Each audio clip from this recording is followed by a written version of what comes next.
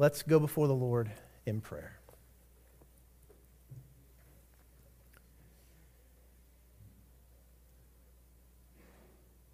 Father, we ask today that what we have just sung in our hearts would be the testimony of our lives.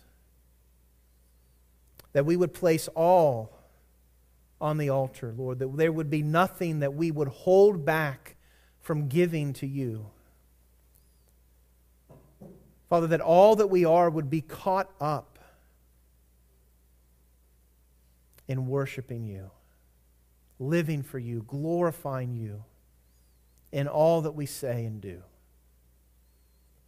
And Father, we ask today that as we come to your word, or as we come to find and introduce a new section of your word to us, Father, that our hearts would be open and receptive to what you have for us, that we would seek, Lord, to be molded and shaped and transformed to be more like you.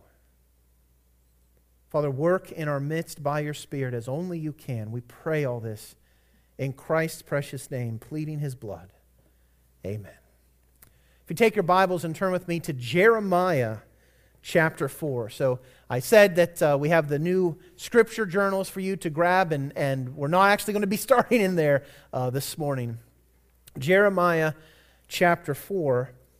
And Jeremiah is going to serve sort of as a theme for us of what we're seeking to have these minor prophets do in our hearts as we study them over. Now, I'm shooting for a year, but I'm not naive enough to know it's going to take probably a lot longer than a year to get through these 4 last minor prophets. But particularly, we're going to be looking at how we need to till the soil of the soul. Look with me in Jeremiah chapter 4, verse 1. If you return, O Israel, declares the Lord, to me you should return. If you remove your detestable things from my presence and do not waver, and if you swear, as the Lord lives, in truth, in justice, and in righteousness, then nations shall bless themselves in him, and in him shall they glory. For thus says the Lord to the men of Judah and Jerusalem, break up your fallow ground, and sow not among thorns. Circumcise yourselves to the Lord. Remove the foreskin of your hearts, O men of Judah and inhabitants of Jerusalem, lest my wrath go forth like fire, and burn with none to quench it, because of your evil deeds. When I was a teenager, my family lived in Mount Lebanon. We rented a house there on Moreland Drive in Mount Lebanon. And I remember one year I was wanting to contribute to the household by growing some crops in Mount Lebanon. And so I thought, I'm gonna plant some stuff on the side of our house. And so, of course, having to do that, I had to get involved with digging up the ground to make ready for these plants I was going to plant. And I had these grandiose ideas. I'm going to put corn in there. I'm going to have green beans, carrots, and I was going to be Farmer Phil and have all sorts of good stuff going on there. And I remember I got out there with the shovel, and here I am, a strapping young teenager, and I'm like, I'm going to dig up this ground. And man, was it rocky, thorny ground. All right, I don't know. I know there are farmers in this area, but they ain't in Mount Lebanon. I can tell you that. And they're certainly not on Moreland Drive, because it was hard work. There was rocks. There was all sorts of roots that I had to dig up. And I'll be honest, I got a little tired at some point. And finally, after I turned over some things, like, that's good enough. And I sort of threw the seeds down. And later that year, I waited for the crop to come up. And I was really excited. I saw my green beans growing, and they were coming up, and they looked great. And then one day I went out there, and they were all gone. And it was like some sort of wretched animal had eaten all the stalks that had grown up there. And, of course, it was a deer that had done that. I had a few carrots that took, but they ate the tops off of those carrots except for one top. And so I was finally, here's finally something I can dig up. And I pulled up, this was before the age of cell phones that have cameras on them, you can take a picture. But I had probably the most crooked-looking tiny carrot that you've ever seen in your life. This thing was all wrinkly, and it was probably about this thick and this big. And my mom said, that's not even enough to feed a rabbit with. I was unable to really succeed well in my farming adventures in Mount Lebanon because I didn't do the hard work, the necessary work of digging up the ground and preparing it so that there could be a true harvest. We're going to begin a study of the last 4 books of the Old Testament. And these last 4 books of the Old Testament come in a section known as the Minor Prophets. And we're going to talk a little bit about that today. It's going to be a little bit of a different sermon in that I want to introduce you to the minor prophets. And really, we're going to talk in general about the prophets and then more specifically about the minor prophets. But this passage, and we're going to return to it here in a few moments, this passage provides for us, I believe, the goal of what the minor prophets sought to do. And that is to break up the hard, stony, fallow ground of the hearts of God's people. I think we have this tendency to think that conviction and correction and all these things that we need to do, repentance and stuff, that's something that the world who hasn't accepted Christ needs to do. But what we find the prophets doing is they're not speaking to the nations, they're speaking to those among God's people. And so their message for us today is the same as the message they have for God's people thousands of years ago. We need to look at our hearts and break up our fallow ground. Now, I think it's important for us as we begin this journey through these last 4 books to sort of step back a little bit and discuss what is a prophet. What is a prophet? The Hebrew term prophet, it refers literally to one, the actual word itself, if you understand the actual meaning of it in Hebrew, it means one who has either received a word from the Lord or one to whom the Lord has spoken, one that God has spoken to. That's the literal meaning of a prophet. And so a prophet is distinguished by the fact that he is one who speaks what has been spoken to him. A prophet does not stand and proclaim his own opinions. A prophet does not come and bring his own ideas. Rather, he provides what God has given to him. Now, in our study in 2 Peter, Peter points to this as a necessary understanding for pilgrims as they're walking through the world. He tells us in 2 Peter 1:21, no prophecy was ever produced by the will of man, but men spoke from God as they were carried along by the Holy Spirit. This is the primary thing that distinguishes what a prophet is. And it's the thing that differentiates truth from error. False prophets that Peter is warning about in chapter 2. And I'm not going to rehash everything we've gone through in 2 Peter. But false prophets are those who speak man's ideas. The difference between a false prophet and a true prophet is he speaks the word of the Lord. They don't speak the wisdom of men. They speak only that which comes from God. I think it's important to note an example of this and how this would work between God and the prophet, and we find it particularly in the charge that God gives to Moses. If you remember, Moses is called upon by God to go to Pharaoh and to give deliverance and freedom to the people of God, to Israel. And Moses isn't too thrilled about this idea. He says, I'm not eloquent, I can't speak well, I'm not the one that should be doing this. And so God says, fine, if you don't want to be the one, then this is how it's going to work. I'm going to find your brother Aaron, and he's going to speak. And notice what he says. He says, you shall speak to him and put the words in his mouth. I will be with your mouth and with his mouth, and will teach you both what to do. He shall speak for you to the people, and he shall be your mouth, and you shall be as God to him. And so you see the illustration of how the prophet works. A prophet is one, like Moses would tell Aaron, this is what you need to say. And Aaron would go and say that to Pharaoh.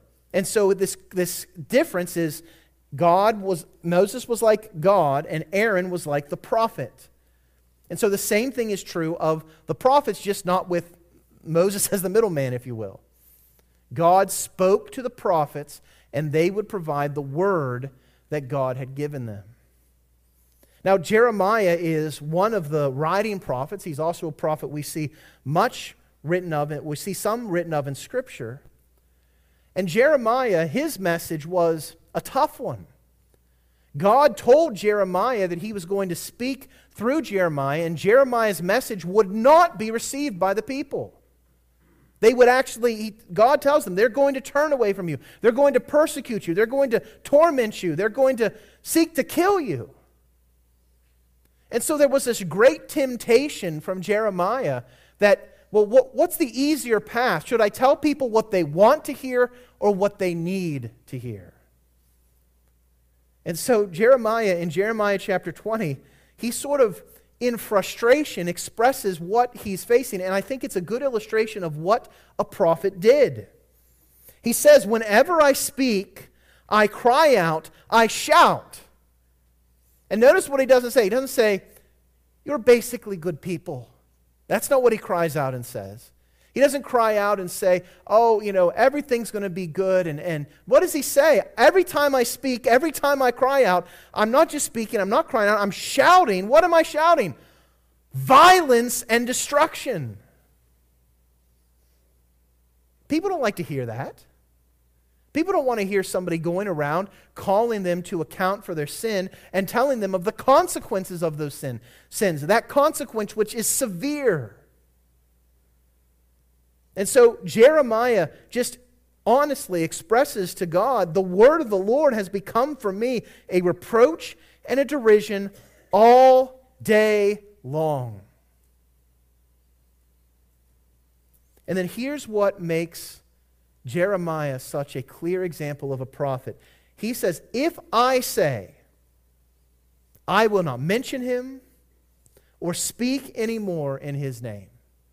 If Jeremiah says, I'm done with this, I can't deal with the persecution, I can't deal with the difficulty, I can't deal with the turmoil in my life. If I say I'm done, I'm not going to speak or mention him anymore. Notice what he says. As a prophet, he wasn't there to give people what he thought or what he said. Notice what he says.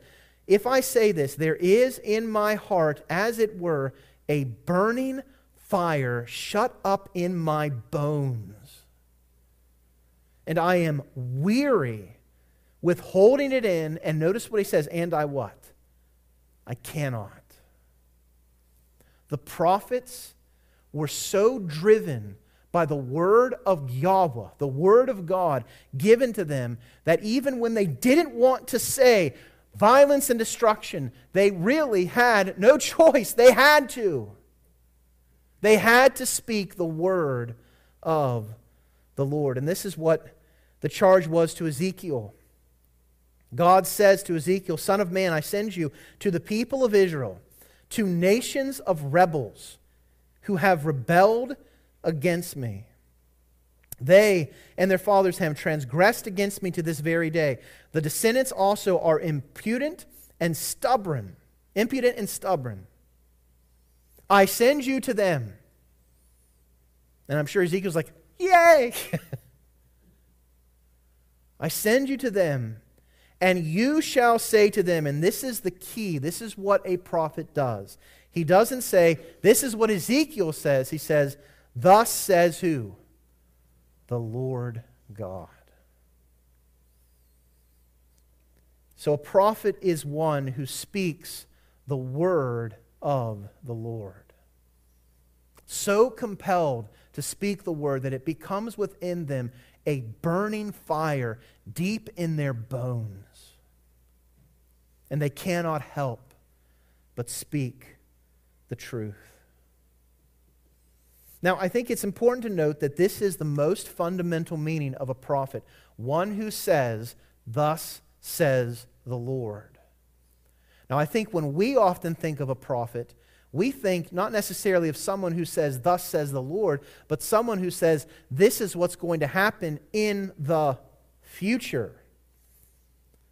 I think that we've gotten our focus on what the role of the prophets was off a little bit, and we look to them as sort of foretellers rather than forthtellers. They are not primarily concerned with future events. They are concerned with giving the message God has given to them. Their main concern was prescriptive, not predictive. They spoke to real people addressing their very real spiritual needs. Their predictions, which do happen, and they do speak of things that would be future to those whom they were speaking to, and at times they spoke to things that are even future to us.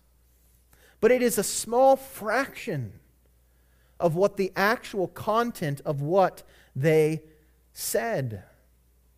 Their predictions actually served to address the spiritual needs of those to whom they ministered to. And this is where we in the church today have gotten off track. We look at predictions and we say, we almost look at them as a way for us to read the tea leaves of the world around us, right?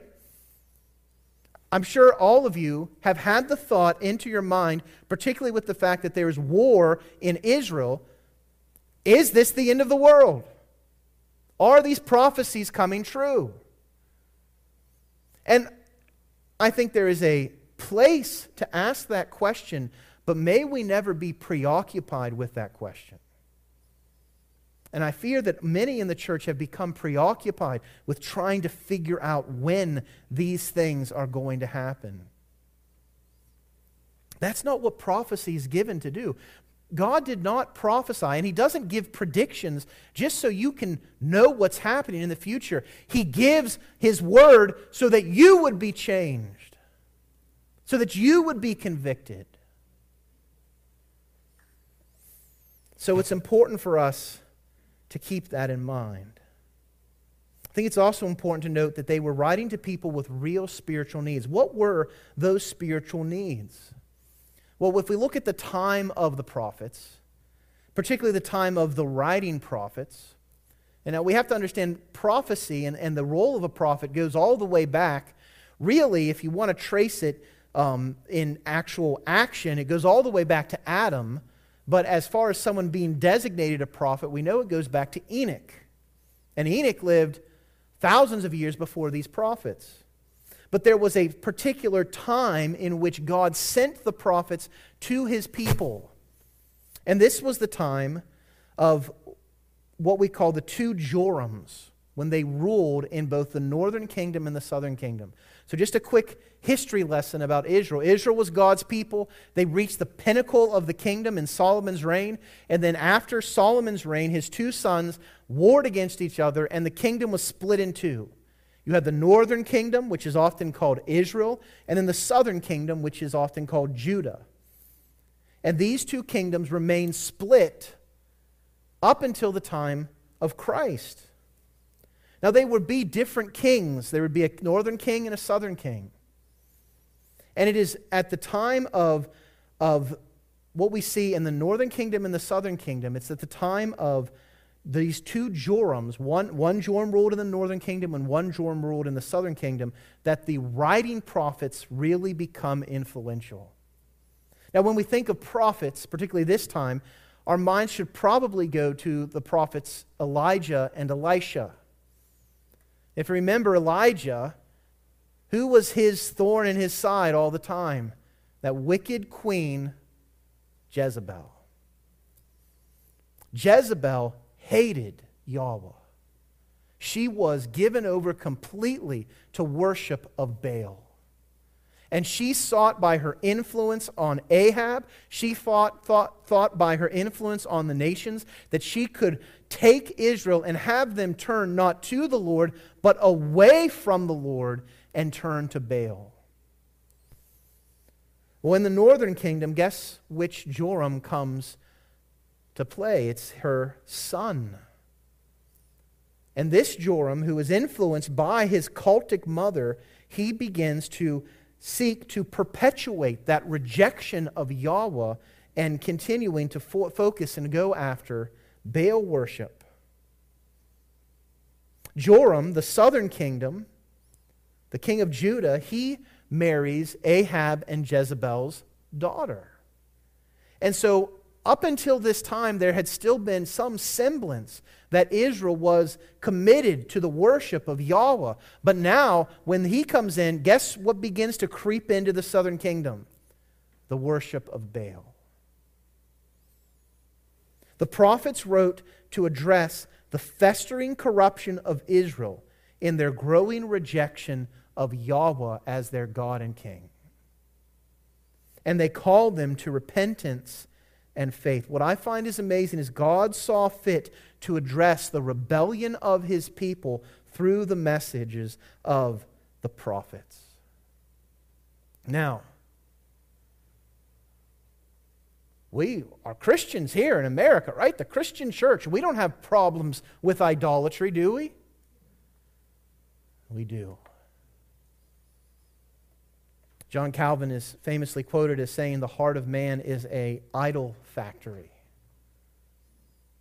And we are very prone in the church in America, in the church today, and may I say, we are all prone at Bible Baptist Church to be like those wicked kings. We have a pull to want to dethrone God from his rightful place and to place something else, anything else, but him in that place. So are these minor prophets applicable to us today? Yes. They spoke to address the spiritual condition of a people who had turned from the true God to follow their own ways. And boy, we see that today in the church. I would submit that their message is more needed today than it has ever been. And let me challenge you, their message is needed for you equally as much today. Every prophet from Moses to Malachi sought to call Israel back to the worship of the true God, and ultimately they all pointed forward to the true prophet, Jesus Christ. The one who does not speak the word that's given to him, but who is, as John tells us, the Word which became what? Flesh and dwelt among us. So this is the ministry of the prophets. Now, in particular, when we think of the prophets, I think our minds generally go to those more well-known books, Isaiah, Jeremiah, Lamentations, Ezekiel, Daniel. And they are often described in our day and age as the major prophets. But now we're going to be spending time looking at a quarter of what we call the minor prophets. So why are they called minor? The term minor is actually first introduced to us by Augustine. He categorized them in, again, I'm terrible with pronouncing Latin phrases, but prophetae minores. Right? Minor prophets. He's the first one that sort of put that label upon them. It's also important for us to note how they were considered in the Old Testament. They are not considered as each individual separate books, but they were actually viewed as the book of the 12. They were held together as one entire literary unit. So why were they called minor? Well, really, the main reason is they just were shorter than the other books. If you take all of their writings combined, they are less than what Isaiah himself has written. So while their books are shorter and the content is much smaller than the other prophets, it does not detract from the fact that what they say is immensely important to God's people Israel. Their significance is not minor at all. They speak to God's people in some of the most significant periods of its history, both during the time where Israel, before they had been taken into exile, and then particularly during times when they were taken out of it, were in exile, and then when they were seeking to come back into the land of Israel. But most significantly of all, we find many, many prophecies of who our Savior is in the minor prophets. They point forward to the coming of Christ. Now, it's also helpful for us, I think, to understand the way in which the Hebrews divided the Old Testament. So, today we generally think of the Old Testament as broken up into 5 different sections. We think of the Pentateuch, we think of the historical books, we think of the poetic books, we think of the major prophets and the minor prophets. And that's sort of how we understand the Old Testament. But the Hebrews didn't cut things that way. They viewed the Old Testament in 3 particular divisions. They wrote of what would be called the Tanakh, which is the Torah, right? The Pentateuch, the books of Moses, the prophets, or the Nevi'im, and the writings, the Ketuvim.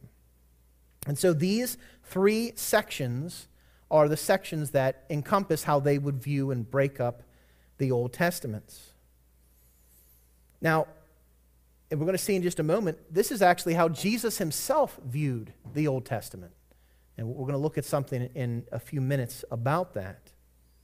But it's also amazing to see a progression in what they're speaking to do. The Torah, the ending of the first section of the Old Testament, in Deuteronomy 18 and Deuteronomy 34, it speaks of a prophecy, a promise from God that there will be a prophet who will come like Moses.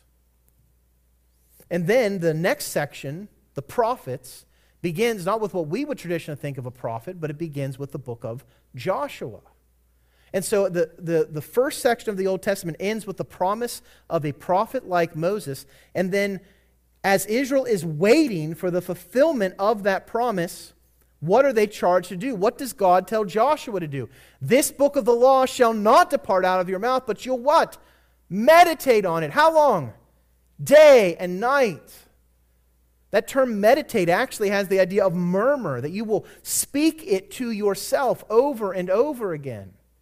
And so there's a promise and then a charge to look to and keep the law of God at the forefront of your minds. Then we come to the end of that historical section, the end of the prophets, and it ends with Malachi. And in Malachi chapter 3, it speaks of the sudden appearing of Yahweh himself, of God himself among his people. And then you go to the next section, which is the writings, the Ketuvim, which begins with the Psalms. And what do the Psalms begin with? It begins with, "Blessed is the man who walks not in the counsel of the ungodly, nor stands in the way of sinners, nor sits in the seat of the scornful, but his delight is in the law of the Lord, and on his law he" what? Meditates day and night. So there's a pattern that is shown in the Old Testament as it's broken up. Promise. So as we wait for the promise, what are we supposed to be doing?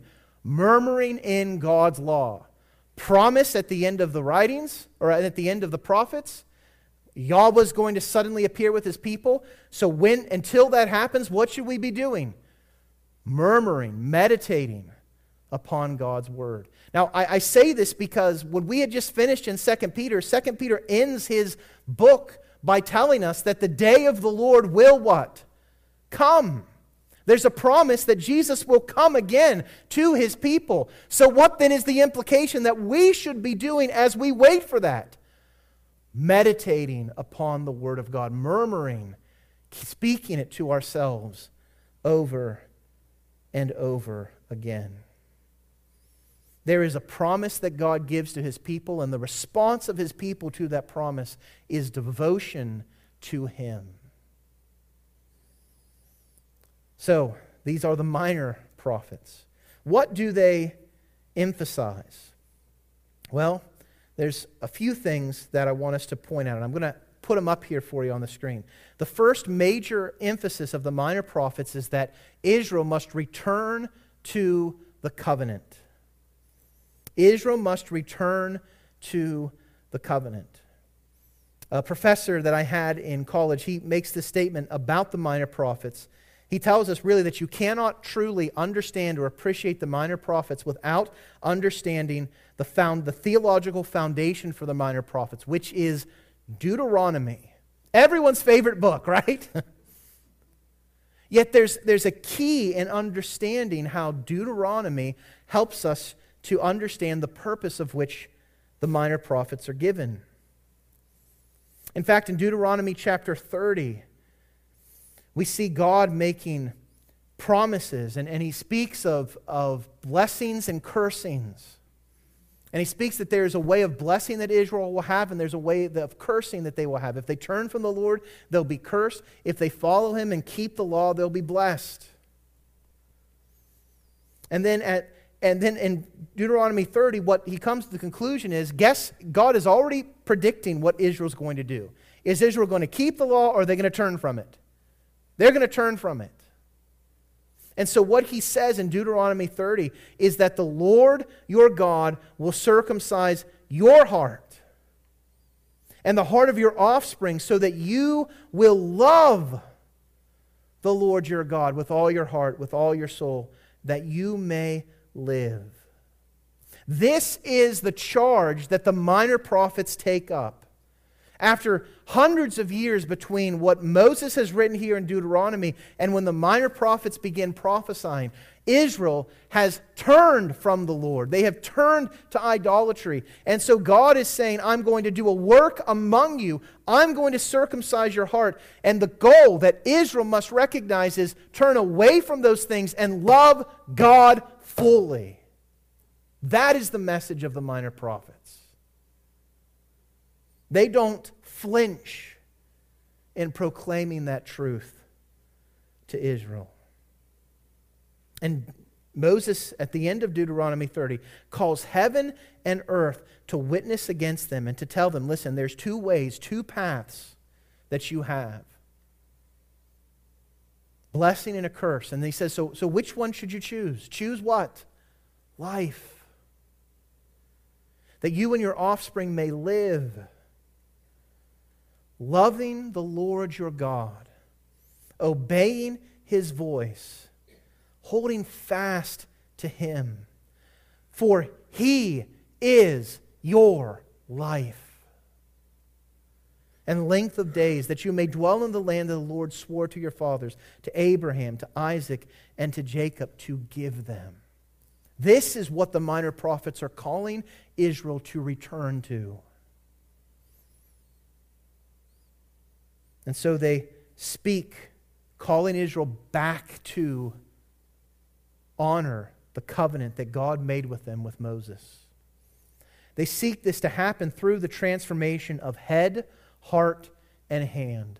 One of the amazing things we find in the prophets in general and in the minor prophets is their description of who God is. They provide the truth about Yahweh. He has, is, and will continue to execute judgment on sin. He is perfectly holy. Those things come blaringly clear from the message of the prophets. As we're going to begin next week looking in Zephaniah, it begins with God saying, I'm going to wipe away everything. Why? Because He's a holy God who cannot abide sin. And so what we find is that the minor prophets call out and say, listen, I'm going to give you information about who God is, but don't just let that information sit in your brain, let it ruminate in there, but rather it needs to go from your head to your heart. As they call Israel back to loving God with all their heart, soul, mind, and strength.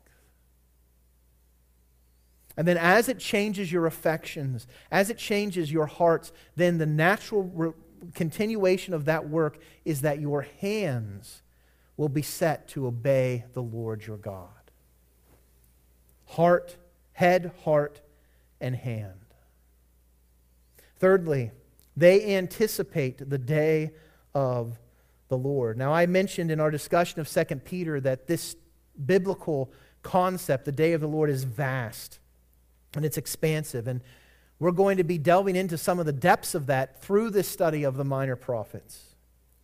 But suffice it to say for now, the day of the Lord stands in great contrast to the day of man. Now, which day are we living in right now? And the answer is the day of man. Mankind thinks that they are the best thing since sliced bread, right? We're looking to ourselves to fix all the world's problems. We've got our candidates, we've got our policies, we've got our initiatives, we've got our structures, we've got our government, we've got our political ideologies, and that's what's going to save the world. Mankind is going to pull ourselves up by the bootstraps. And God has been allowing this to happen. It is the day of man. But remember what Peter tells us. Will the day of man endure eternally? No. He says, don't let the fact that God is withholding His coming, withholding the day of the Lord so that more people will come to be saved, don't let that give you any type of idea that the day of the Lord will not come. The day of the Lord, Peter boldly proclaims, will come. And on that day, the very earth upon which we walk, that we so glibly think we are the rulers of, it will shake and burn. And so the prophets remind us that the day of the Lord is coming. But they also provide the promise of the Davidic Messiah. The promise of the Davidic Messiah. Now, as we think of the minor prophets, now your books begin with Zephaniah because we're only doing the last 4 of the minor prophets. But the minor prophets begin with which book? 10 billion Sunday school bonus points if you can tell me which book begins the minor prophets. Hosea. And remember, these are all considered the book of the 12. So they're considered one unit by the Hebrews. Now, why is that significant? Well, when you're writing a paper, when you're writing a book, when you're writing anything, you begin with stating your thesis, your proposition, where? In the beginning. Guess what Hosea does for us? He provides a thesis or the point, the thing that all the minor prophets are going to drive to. Hosea 3, 4 through 5. Notice what he says. The children of Israel shall dwell many days without king or prince, without sacrifice or pillar, without ephod or household gods. And what he's speaking of is the fact that Israel is going to be taken captive. The temple is going to be destroyed in Jerusalem. They're not even going to have the ability to have their own gods. The gods of the other nations are going to be thrust upon them. That's going to happen. But then there's great hope. Afterward, after this happens, the children of Israel shall what? Return and what? Seek the Lord their God. And David, their king. And they shall come in fear to the Lord and to His goodness in the latter days. This is the message of the minor prophets. There's going to be judgment that comes upon Israel, but there's also great hope in the king, David, David's son, the one who is yet but David's Lord, Jesus Christ. And that will be the true hope of rebellious Israel. So this is the message of the minor prophets. Now, there are 12 minor prophets, and we are only dealing with 4 of the minor prophets. So the next question you may have is, why the last 4? Why aren't we doing all the minor prophets? And if you were to come to me and say, I think we should do all the minor prophets, I'm going to say, you need to give me a break here, all right? That's a lot to cover. There's a couple reasons why we're doing just the minor prophets. They speak, interestingly, at times of both revival and rebellion in Israel. In fact, the first book that we're going to look at, Zephaniah, he speaks during the time of great revival in Israel. And it's very interesting that Zephaniah, who is coming at a time where Israel is experiencing renewal in worshiping God, what is his message to Israel? You need to continue to repent. And I find that so important for us because we have a tendency to think, oh, I've repented, I've changed, things are going good. And then we have this tendency to slide back into the things because we think, oh, repentance is a one-time thing. Repentance is an all-the-time thing. And Zephaniah provides a clear description of that. They also speak during times of despair. Have you ever had despair in your life? Those times of despair are often in our lives, and so they speak to us, providing hope for us. They also speak during times of rebuilding. They speak to Israel both as a kingdom, as a nation in exile, and as a nation that is returning. I think we're also looking at them because they really serve as a launching point for anticipating the coming of the Messiah. Remember, as they are ending the time, that section of the prophets of the threefold division of the Old Testament, there is an anticipation that there's a promise coming from God, and that promise finds a lot of clarity in these last 4. We also are studying them because we just finished 2 Peter, and 2 Peter speaks of the day of the Lord, speaks of pointing to these things, and I think it's helpful for us to reference what we just learned and to understand the expanse of what they're bringing. Remember, we are waiting for a new heavens and a new earth in which righteousness dwells. So what are we supposed to do in the meantime until that happens? Look and meditate on the Word of God, and so we will meditate on these 4 books. Look, these books are often neglected. They're probably, they're short, and as you're reading through them, as you read through the Bible in a year, you sort of maybe glance over them. Like, oh, I read a whole book of the Old Testament. And you're excited to do that because as you're reading through the Bible, the Old Testament books, some of them are really long. You're like, oh, a short one. Oh, it's a reprieve. And I think sometimes we sort of just rush through them without stopping to consider what they're saying. John Blanchard calls the minor prophets the clean pages of the Bible because they're the pages that we so often do not turn to. And then finally, one of the reasons we're dealing with these last 4 is the scripture journals are packaged like that. So it works out well. But I want us to draw our attention very briefly again back to Jeremiah chapter 4. Jeremiah chapter 4.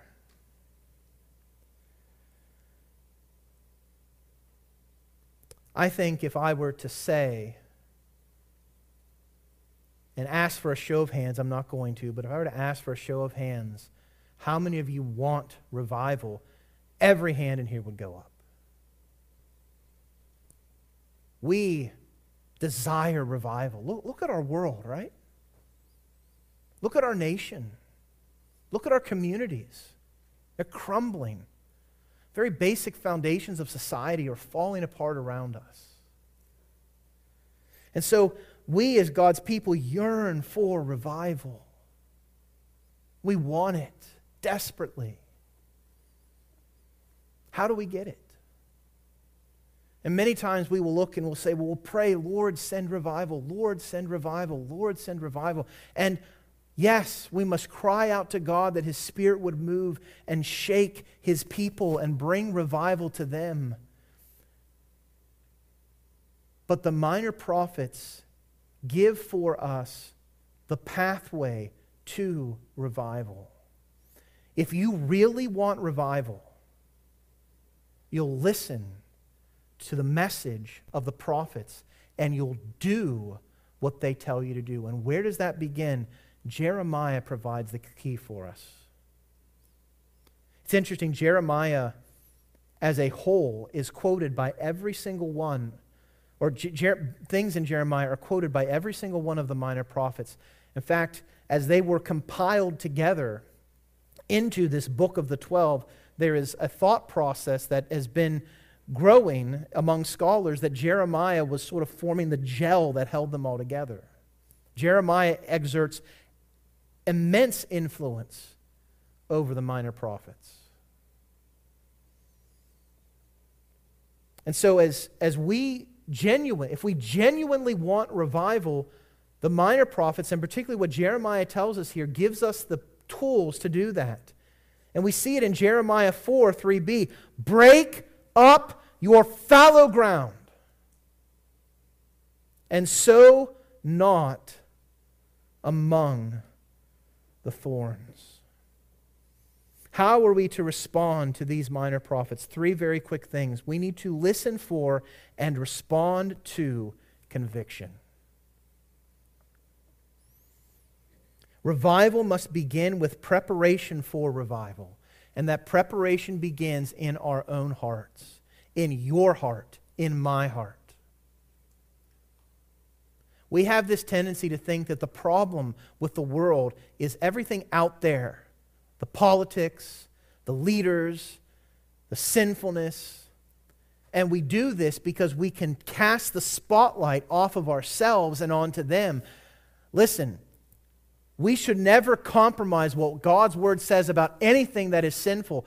But before we begin standing on a soapbox, proclaiming the sins of other people, have we broken up the fallow ground of our own hearts? Have we looked within to ourselves? Many of the rebukes we see of the prophets, particularly Zephaniah, Haggai, Zechariah, and Malachi, are applicable to us as well. We are just like stubborn, rebellious Israel today. You and I are just like them. We want revival. Are we willing to do the hard work of breaking up the rubble of our own hearts? This is not easy work. It's not enjoyable work. When I was digging up a garden in Mount Lebanon, I didn't enjoy the sweat of my brow and the thorns and the briars and the stones that I had to dig up through. It was hard work. It's much harder work for us to break up the fallow ground of our own hearts.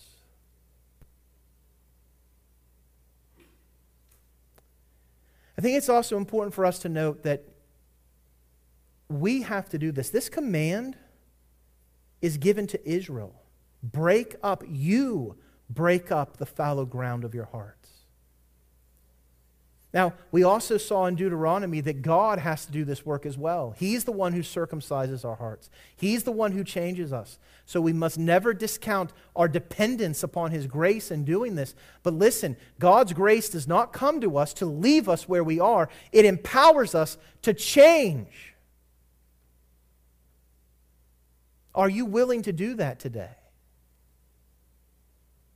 I'm warning you, as we go through this study of the minor prophets, it is a dangerous undertaking we are doing. Dangerous because it is going to require things of you that you don't want to do. God's going to ask you to set aside everything else and to place Him on the throne of your life. Are you willing to do that? The minor prophets are going to call us to this. So as we respond to this message, we have to take up Jeremiah's cause to break up our fallow ground.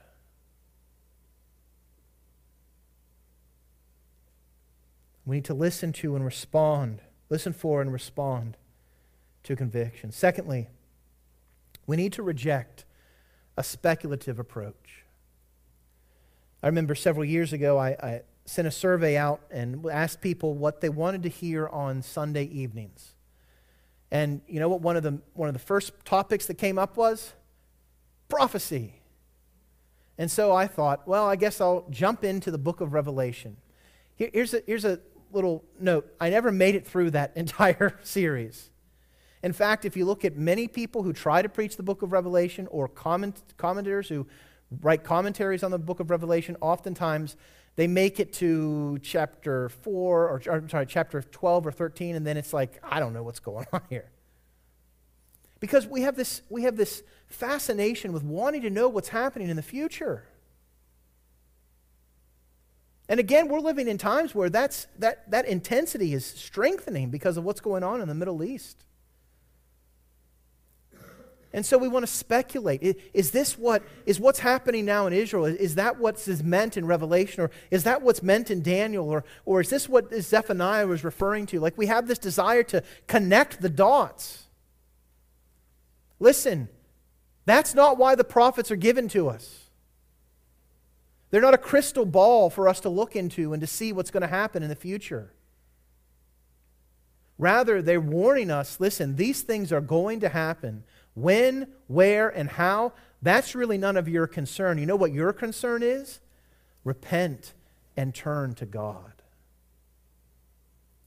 So let's not get caught up in the tendency to focus on the predictions and to minimize and neglect the conviction.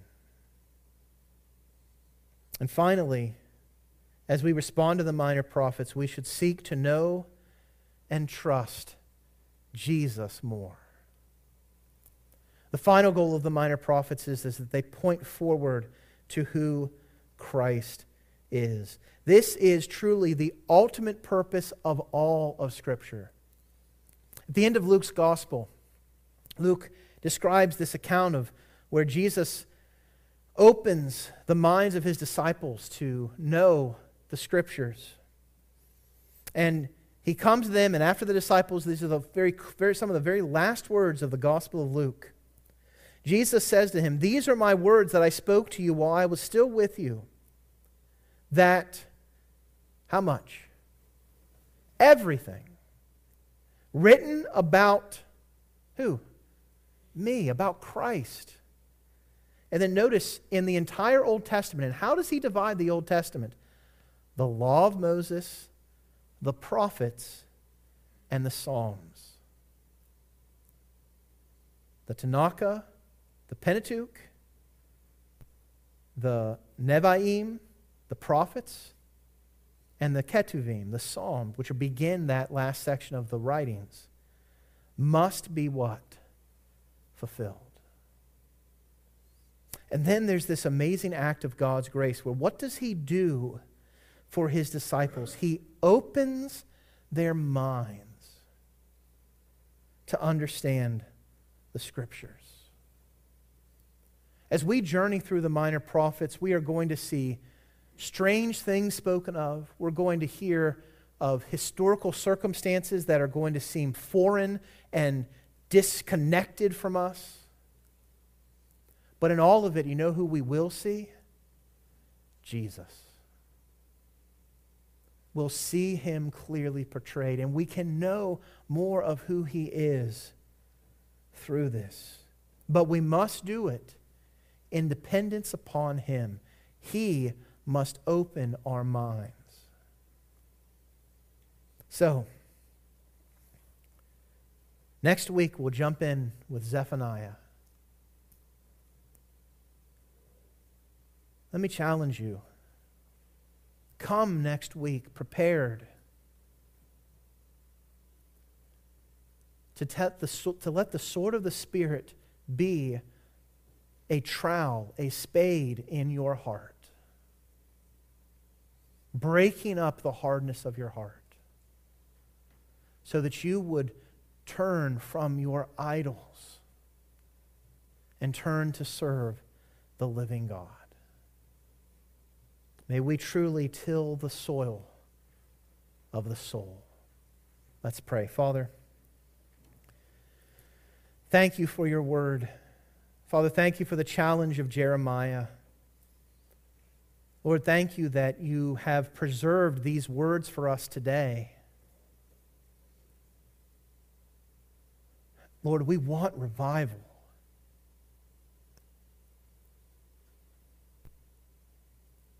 Father, may we mean that when we say it. May we not just give lip service to revival, but may we, by your grace, seek for our hearts to be torn up, to tear down the idols of our lives so that Christ alone may be King. May you work through this study, through your word, through these minor prophets, ancient men who speak your word to us today. And in all of this, Father, we are dependent upon your Son sending the Spirit to open our minds to your truth. Father, work as only you can. May we go from this place today truly considering what you've called us to. We pray this all in Christ's precious name. Please.